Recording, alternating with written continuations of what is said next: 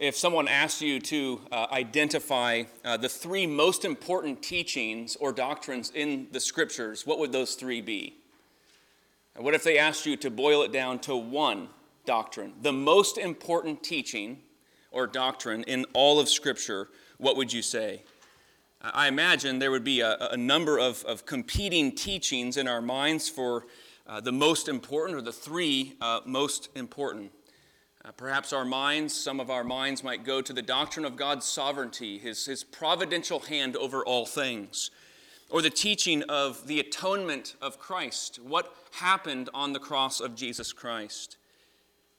Perhaps our minds would go to Jesus' teaching about the greatest commandment in all of Scripture from Deuteronomy 6, to love the Lord your God with all your heart, mind, soul, and strength.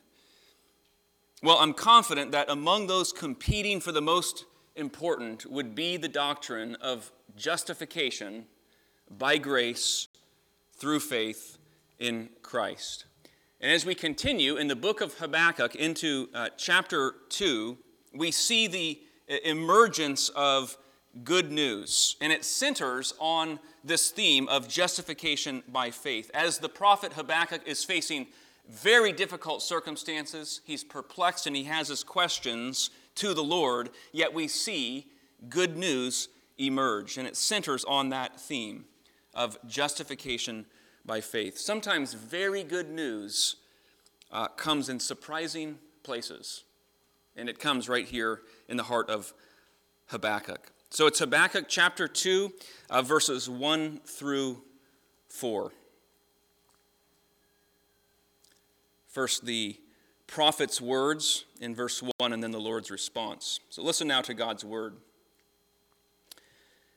Habakkuk says, I will take my stand at my watchpost and station myself on the tower, and look out to see what he, the Lord, will say to me, and what I will answer concerning my complaint.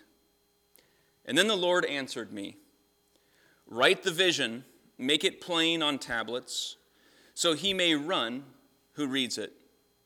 For still, the vision awaits its appointed time. It hastens to the end.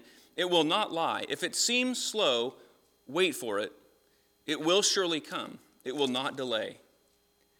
Behold, his soul is puffed up. It is not upright within him.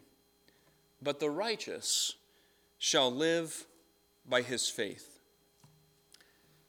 We have seen in weeks past that Habakkuk, a prophet called by God, is living in a historically difficult and perplexing time. Perhaps we would see ourselves living in increasingly difficult times.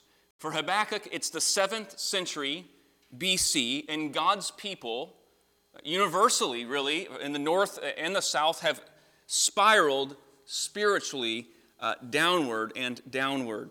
The northern kingdom of Israel had been exiled in the previous century, in 722, by the Assyrians, the dominant empire in that time. That was an act of God's judgment because of the sin of his people. Now, Habakkuk, a century or so later, is witnessing the rise of another empire, the Babylonians. They're rising in power. They will become the dominant empire in the ancient Near East in his day, and they will eventually lay siege to the city of God, to Jerusalem, and destroy the very temple of God, another act of God's own judgment. And here Habakkuk, like his contemporary, the prophet Jeremiah, known as the weeping prophet because he was called by the Lord to bring a very hard message of judgment to his people, here we have Habakkuk, his contemporary, also weeping in a sense and crying out to the Lord. And we saw his cry in the last couple of weeks, his questions and his crying out to the Lord in chapter 1, verse 2. O Lord, how long shall I cry for help and you will not hear? That is, why, Lord, this seeming delay in bringing judgment upon the wicked? And then another question in the next verse, chapter 1, verse 3.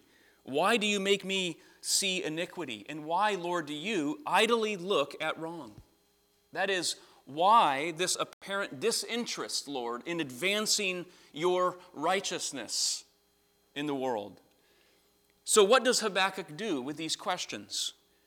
we are told in our own text here, he goes to the watch post, the city's watch post, a kind of watchtower or a lookout designed to see one's enemies when they're approaching. He goes there to see how the Lord might respond. And then the Lord responds. And in the Lord's response, in his wonderful wisdom, he answers a question far more important than the questions that the prophet is actually bringing to the Lord. Yes, he answers those questions, but he answers a more important question. Habakkuk is coming with questions of how long the delay in bringing judgment? How long, O Lord? Why the apparent disinterest? But the Lord, yes, I think he answers those questions. He answers a more important question, which is, what is most essential for you, prophet, for you, man or woman of God, to know in a time of trouble? What do you need to know? And his answer comes in the 4th verse of chapter 2. The Lord says, behold, his soul is puffed up. He's referring to the Babylonian king. The Babylonians are rising in power. His soul is puffed up. It's not upright within him. But here's what you need to know. The righteous shall live by faith. The righteous shall live by faith. I think we can put it this way. The righteous, or the justified, the holy man, the holy woman of God lives by faith. At all times, and certainly in times of distress or uncertainty, this is an essential truth to know. If you're looking for a life verse, this is one well worth adopting. I have a friend a number of years ago who showed me in his wallet, he always carries around a little card with a sentence or two that captures his life purpose in the Lord, to remind him, particularly in seasons of trial or difficulty, this is why I'm here. This is what I exist for. This is my purpose. Well, these words serve that kind of end. The righteous shall live by faith. They're like a compass for the godly living in a treacherous wasteland or lost world. They help get your coordinates, your bearings, and reorient you to what is most important. What's Habakkuk most concerned with?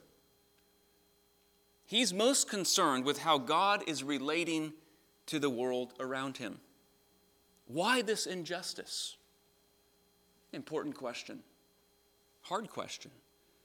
But the Lord is grabbing the prophet's attention by saying to him, you need to know what your relationship is to me. Do you know that? Are you confident of that? You do not need to know first what I will do with the unrighteous or when. You need to know what makes you righteous and just and holy. And more than a compass, these words are like light breaking through darkness, because these words are at the heart of the Christian gospel. Not one time, 2 times, but 3 times, verse 4 of Habakkuk 2 is quoted in the New Testament by the New Testament authors, pointing to the good news found in the person and work of Jesus Christ. Isn't it wonderful how the gospel emerges at times in the least likely places? Can we picture it? Habakkuk is standing on the watchtower. He's perplexed. He's waiting to see what God might do to his enemies. But the word that comes is a word of gospel ultimately to him and to all who has ears to hear. How beautiful are the feet of those who bring good news. So I want us to consider how these words are used in the New Testament in the 3 places that the authors cite them. These words, the righteous shall live by his faith, or the righteous, the just shall live by faith, first come in the first chapter of Romans 1. Romans 1, 16 and 17.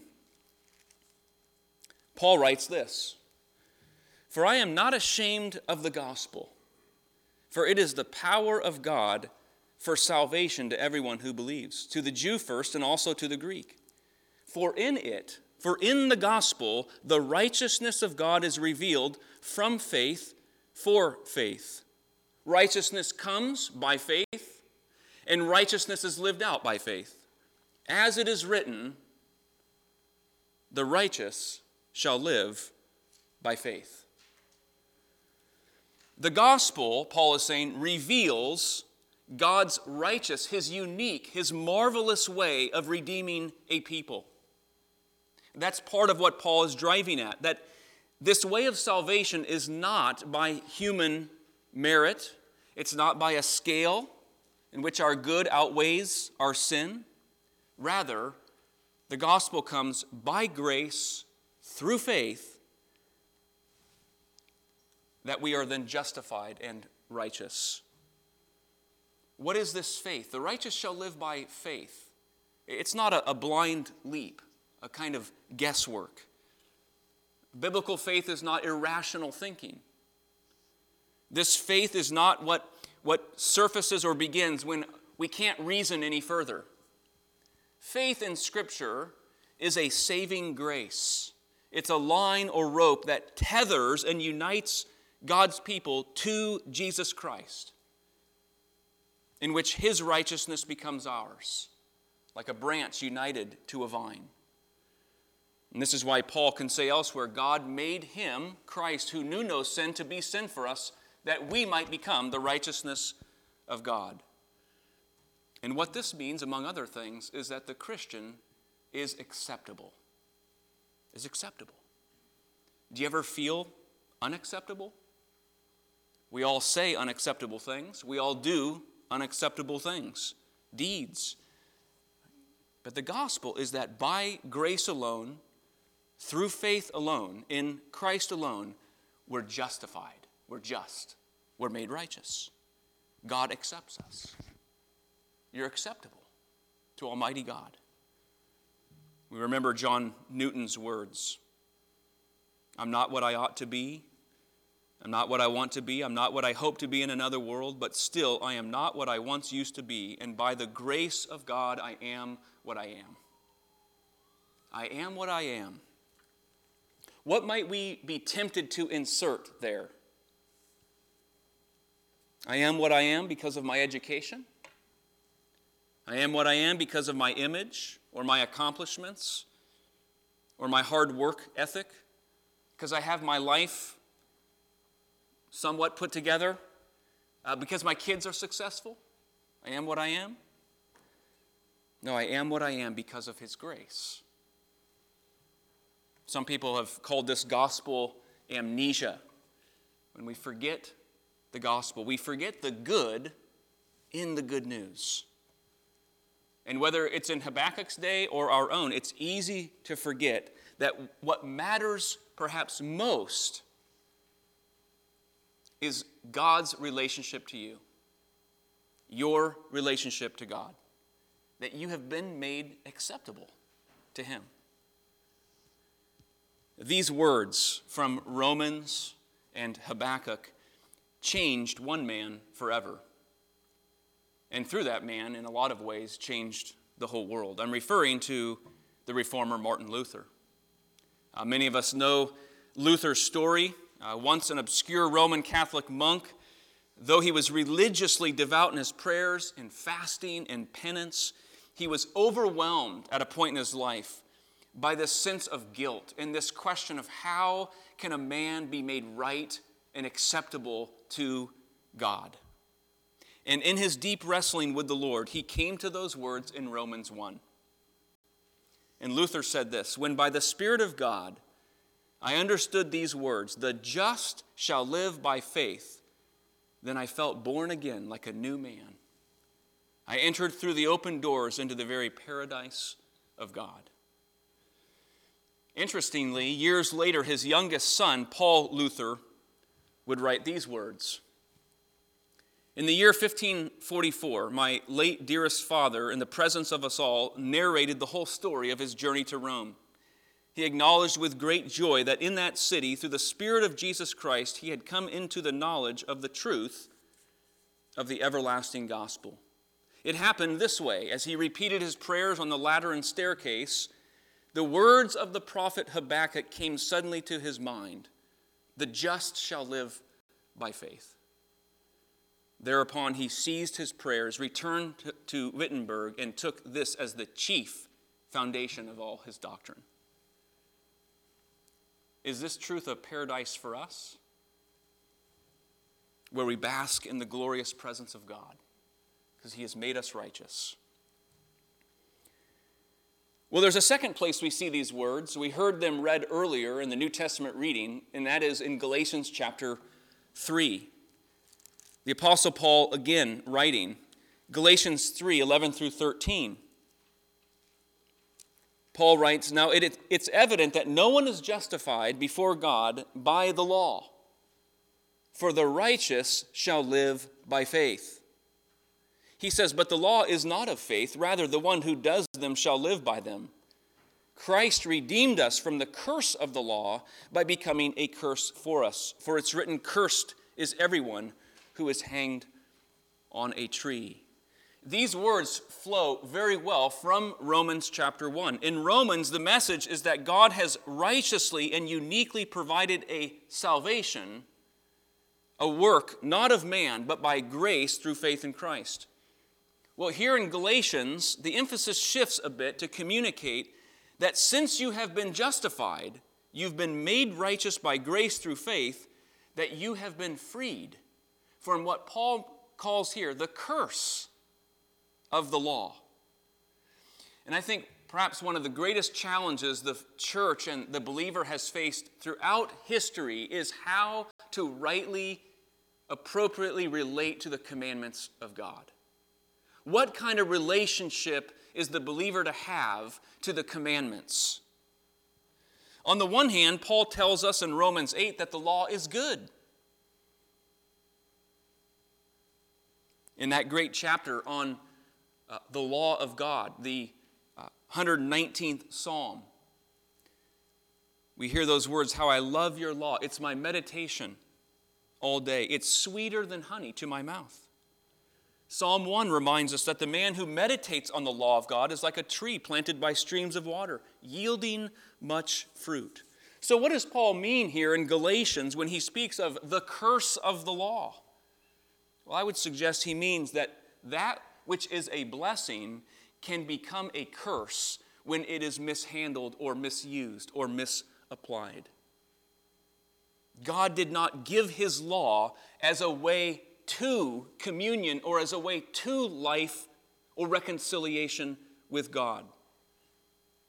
Through the law, we are not justified. We are not reconciled. We are not regenerated.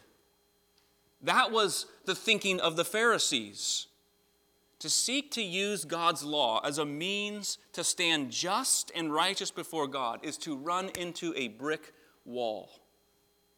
It will crush that person, and it will leave them crushed. To get through that wall, to have life and communion with the Lord, is an impossibility through the law. No one will be justified by works of the law. And there's important wisdom and application for us as Christians. To measure the worth of our lives or the status or position of our lives before God by our obedience is very dangerous. It can leave us in mere shame and guilt. If we seek to use the law in that way, the law will bite us. Some of us have at home a close pet, a cat or a dog that we call our own. I think they say a dog is man's best friend. So what do you do for your pet? You care for that pet. You feed it, you attend to it, you love it. But what happens if you neglect it? If you mistreat it? If you snap at it? That dog may bite you. It may bite you. And this is true of God's law. When it is used in a way that God never intended to somehow give me a just standing before God, it will bite. it will leave one only crushed. But, like a pet, if you handle it rightly, it will be a best friend. That's why our confession speaks of God's law not as a way to life with God, but as a rule, a path of life that we are to walk in response to the life that God has graciously and freely given to us in Jesus Christ by faith. Then his commands become a delight, a joy, a way to express our love for his grace and his redeeming work in Christ. The law is good. It reminds us, like a mirror, of our own sin. It reminds us, therefore, of our need for the mercy of God. It tells us what is pleasing to God. And it is a path, a stream of water, so that when we plant ourselves like a tree beside it, it feeds our souls. Habakkuk needed to remember this, that though the wicked surround him, though his own sin would condemn him, yet one would come who would take upon himself the curse that disobedience brought. Christ redeemed us from the curse by becoming a curse for us. And that this Savior and this grace is his, and it is ours by faith. Well, that leads us to the final use of these words in Habakkuk, which come in Hebrews chapter 10. Hebrews 10:36. For you have need, people of God, of endurance, so that when you've done the will of God, you may receive what is promised. For yet a little while, and the coming one will come and will not delay. But my righteous one shall live by faith. And if he shrinks back, my soul has no pleasure in him. But we are not of those who shrink back and are destroyed, but of those who have faith and preserve their souls. Here, in a passage emphasizing endurance and pressing forward in the Christian life, the author of Hebrews draws from Habakkuk to speak about a faith that perseveres. This is a faith, in other words, that is durable, that sustains. It's a faith that has an eye toward the blessed hope of our future. So as it calls us to endure by faith in the 10th chapter, we turn to chapter 11 of Hebrews and we see that great hall of faith in which all those Old Testament saints are mentioned who demonstrated this kind of enduring faith. Abel and Noah and Abraham and Moses, example after example of those who by faith were looking, enduring and looking to that better country, that heavenly city. And then we come to the 12th chapter of Hebrews. Therefore, since we are surrounded by such a great cloud of witnesses, let us lay aside every weight and sin. Let us run the race set before us, looking to Jesus, the founder and the perfecter of our faith, who for the joy set before him endured the cross. Whatever trial or fear or hardship the people of God may experience, this faith we see has as its object the Lord Jesus Christ. As they say, it's not as important the amount of your faith, but the object of your faith. Great faith in a false God amounts to nothing, but small faith in a great Savior is everything. And this faith has as its object Jesus Christ. And in the end, while this faith beholds Christ and trusts Christ, it is Christ who has the firm grip upon his people. He is the founder of this faith. And he's the one who matures this faith and brings it to perfection. Let's pray together. Oh Lord, how we thank you that we are justified and made righteous by your mercy and through the gift of faith by which we rest in Jesus Christ. Oh Lord, may you cause a teaching in Scripture familiar to many of us rest more deeply in our hearts. that we would know in our minds and by way of experience the freedom that you've given to us to draw near to you, to rest in you, that it would well up in us a great joy. That which the world does not have, you have granted to the church, to be able to have assurance in our life with you. We pray, O Lord, that you would cause us by this faith in you to continue to endure and to persevere with thanksgiving in our hearts for all that you have done through the cross and the resurrection of Christ. Continue to be with us, Lord, as we participate in the Lord's Supper. For this we pray in Jesus' name. Amen.